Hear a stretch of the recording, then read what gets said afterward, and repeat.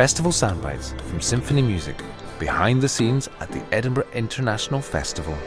Usher Hall, Collegium Vocale Gent with the Scottish Chamber Orchestra.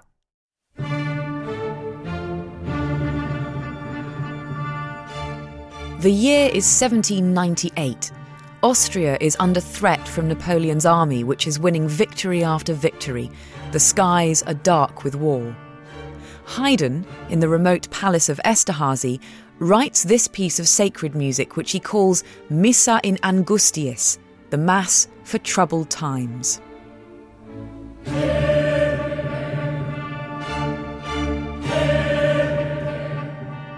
Haydn's D minor Mass is a masterpiece, from its dark, terrifying opening to the fizzing and hopeful prayer of its last movement. It plunges you into one emotion after another. One thing that marks it out is its orchestration. There are no woodwind instruments, only trumpets and drums, strings and organ, giving the piece a dark tone, and it means that the martial instruments, the trumpets and drums, really stand out.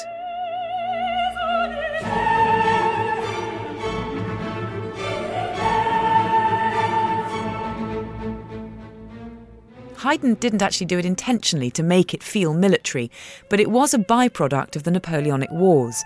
Because of the cost of gathering together an army, money was tight, and the wind band that was usually resident at the Palace of Esterházy had already been sent home. What Haydn didn't know when he was writing this piece, but will have found out pretty soon after, was that at that very moment, Napoleon was in the midst of a devastating defeat at the Battle of the Nile at the hands of the British Army under Admiral Nelson. Pretty quickly, the piece became known as the Nelson Mass. In fact, Admiral Nelson himself visited Esterházy a couple of years later and heard it performed there.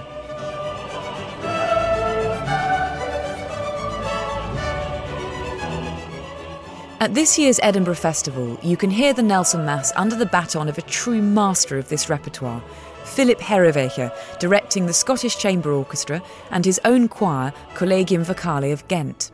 They've got an all-star lineup of soloists too.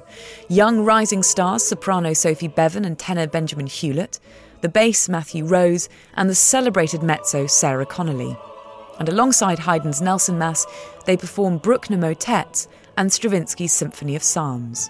You can hear them at the Usher Hall on Wednesday the 20th of August. Festival soundbites from symphony music. Head to eif.co.uk for more.